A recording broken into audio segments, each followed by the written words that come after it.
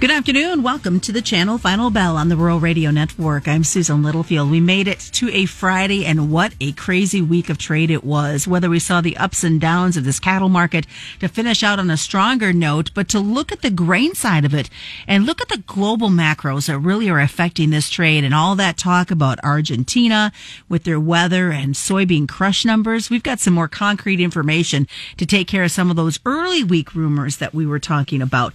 Darin Fessler joins us. Darin, of course, is with Lakefront Futures, and I think we got to start out with these global macros.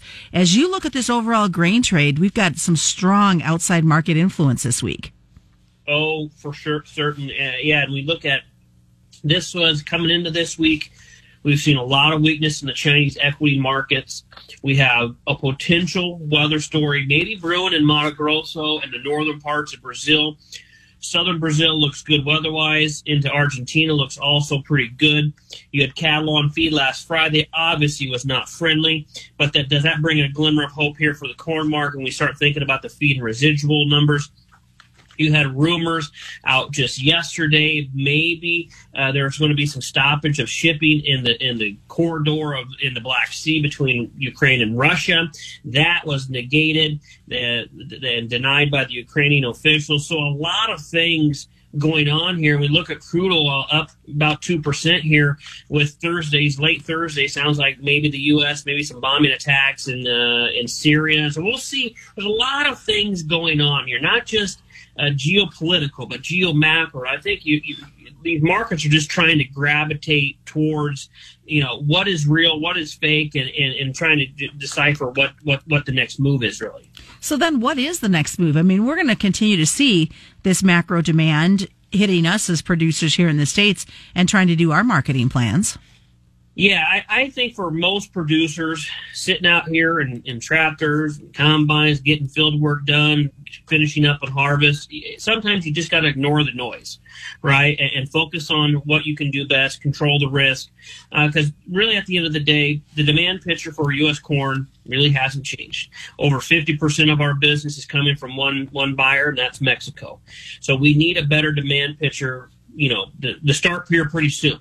Because once we get more into the Brazilian production of their beans, and if there's not a huge weather issue and they're able to plant that safrinha corn crop and we still have bad demand, that's just going to be a not so rosy picture as we're heading into 24. Now, I do think there is some bright spots when it comes to the bean market. However, you still have a very tight stocks use ratio here. Yes, Argentina looks okay at the moment here, but when you're looking at Brazil, Argentina is only 1/3 of the size of production than at Brazil. And you look at Mato Grosso, which is 6 times the size of Iowa, not getting a whole lot of precip. You got to start wondering out when you look at these 30 and 45-day forecasts, both on the Euro and the GFS models, they are showing significant dryness. Now, being below average for Mato Grosso is totally fine. They usually get 9, 10, 11 inches of rain in between December, January, and February. So if they're at 8 inches of rain, it's not going to hurt anything, right? But we don't want to see that prolonged if they're down here at 2 inches.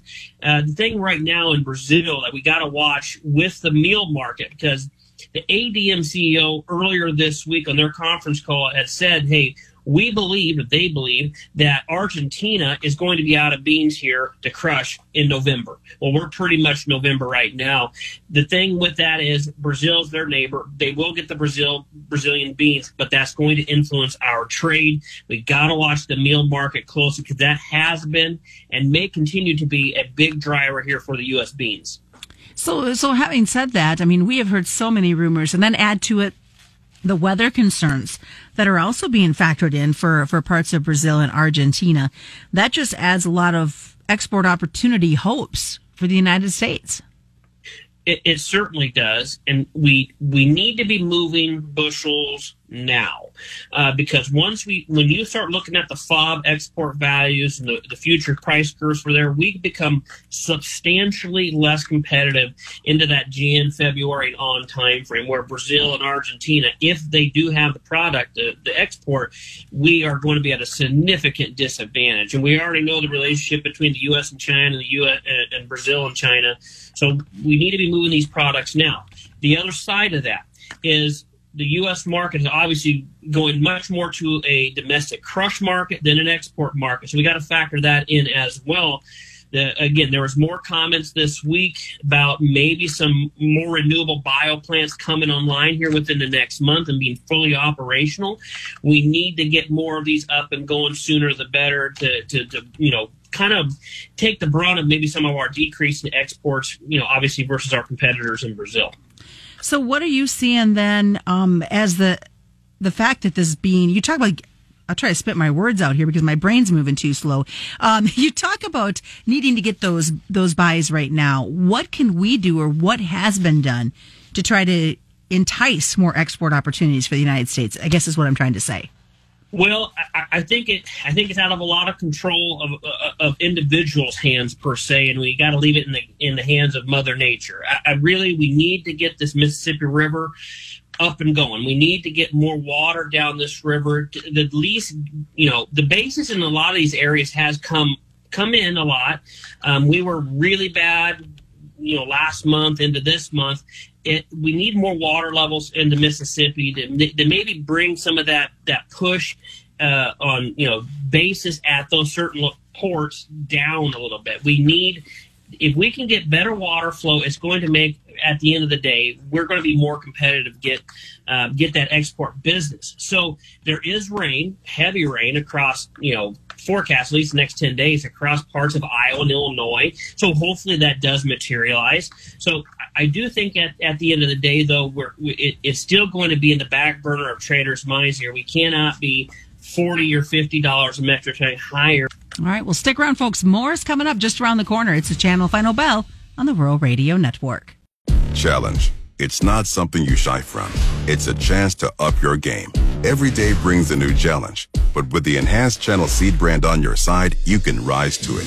With our top-performing seed, innovative digital tools, and expanded agronomic support, you can turn tomorrow's challenges into your next advantage. Your enhanced Channel Seed brand. Let's rise to the challenge. Learn more at channel.com/rise. Read and follow pesticide label directions, IRM, grain marketing, and other stewardship practices. Bell on the Rural Radio Network. I'm Susan Littlefield as we continue our conversation this afternoon with Darin Fessler. Darin, of course, is with Lakefront Futures. So we're wrapping up with harvest. What's the next marketing plan? What should we be thinking about as we talked in that whole front to half about the whole global macros and everything fitting in? What are some things that you want them to kind of focus in on the rest of 2023? I think we got to realize where we are from a demand picture, from a fundamental picture, from a technical picture. And, I think that at this moment here with the stocks use ratio where it is and where I continue to hear where corn yields, we'll start with corn, where corn yields across the country are probably going to come in at, I do think they're probably going to be above 170. And I think the USDA is probably closer than they're not, right? So I think rallies at this moment, anything that are 20, 30, 40 cents need to be rewarded, especially if you get a push in basis. I do think after fall, it's going to be one of these things where the bin door is only going to be opened for cash flow.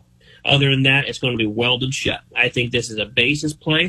You've seen this basis play over the last couple of weeks where basis had strengthened, and I think that yet producers got what maybe they needed to get sold, or merchandisers got what they needed to get bought, and now you're seeing the pullback in the futures. So watch the basis, watch the spreads, watch the futures, reward these rallies. I think the beans are going to give you probably maybe the best opportunity from a technical perspective, maybe a fundamental side as well. But again, I'm certainly in the camp. If you get 50, 70 cent rallies in beans from current levels, I do think those need to be rewarded as well. So, I mean, at the end of the day, we got to be looking at not only what do we do with the remaining crop that we have and what crop, we're just harvesting, but we can't ignore what's going on in 24 corn, 24 beans. We're already 25% sold on 24 corn, 10% on 24 beans. So we're going to keep pushing strategies and keep thinking about next year as well, even a year out from now. All right, let's switch gears and go over to the livestock side. What a crazy week we had in this cattle. I mean, Monday, Tuesday, a down day, Wednesday up, down again yesterday, but it finishes on the stronger side for a Friday. No, it basically look at the last week here and the last couple weeks here, cattle has been very, very ugly. And I think that has, we've got to a point where there is a lot more issues, I think, starting to develop in the economy. You look at real disposable income, and you look at that decrease on a percentage basis. It's the largest percentage decline we've seen since the Great Depression. So the consumer is strapped here, and I think that has a lot of concern. I'll put it that way for the cattle market. Even though that it seems as though to me we went from having no cattle all of a sudden to having all this cattle. So something seems a little bit off to me a little bit on that. But it is what it is. We trade what the market gives us. So at the end of the day, we still like having hedges on via options here. Now, cattle is a completely different animal right now at the moment versus hogs. Hogs, knock on wood, have found a little bit of a bottom here. We've had this nice little structure higher here, higher highs, higher lows here, last consecutive days here. We did get above a trend line resistance that we've been holding since the middle of September and above some key resistance levels. So I like what I'm seeing on hogs. We'd like to see some follow through yet again this week. But again, I think it comes down to, on the cattle side, what does the U.S. economy and what does the consumer feel about their potential outlook ahead. Now, Michigan's consumer confidence out this morning came in pretty good, well above expectations. So maybe that could be a bright spot in at least today's trade here in the cattle. Well, and I find it interesting, too. I mean, we're a week old now on this cattle line feed report, and I still have been seeing posts on social media about questioning of those heifer numbers, because we hear heifer retention, but then we look at a big jump once again of heifers headed to the feedlots.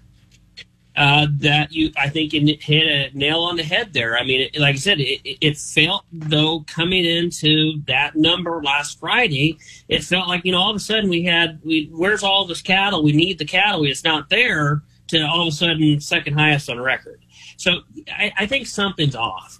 I think what's going to be kind of maybe an inkling or maybe a clue about what maybe USDA thinks going forward is, what do they do in the November WASDE report? Do they actually move the needle on that corn feed and residual number, since they did publish a number that was quite bearish on cattle? I think that could be an inkling. If we do see, they're really revising that feed and residual number, maybe they truly believe maybe the cattle are there. So that's what I'm looking at least from a cattle perspective, and even on corn side of things too, as we move forward. All right, lots of great stuff today. What's the best way for folks to get a hold of you?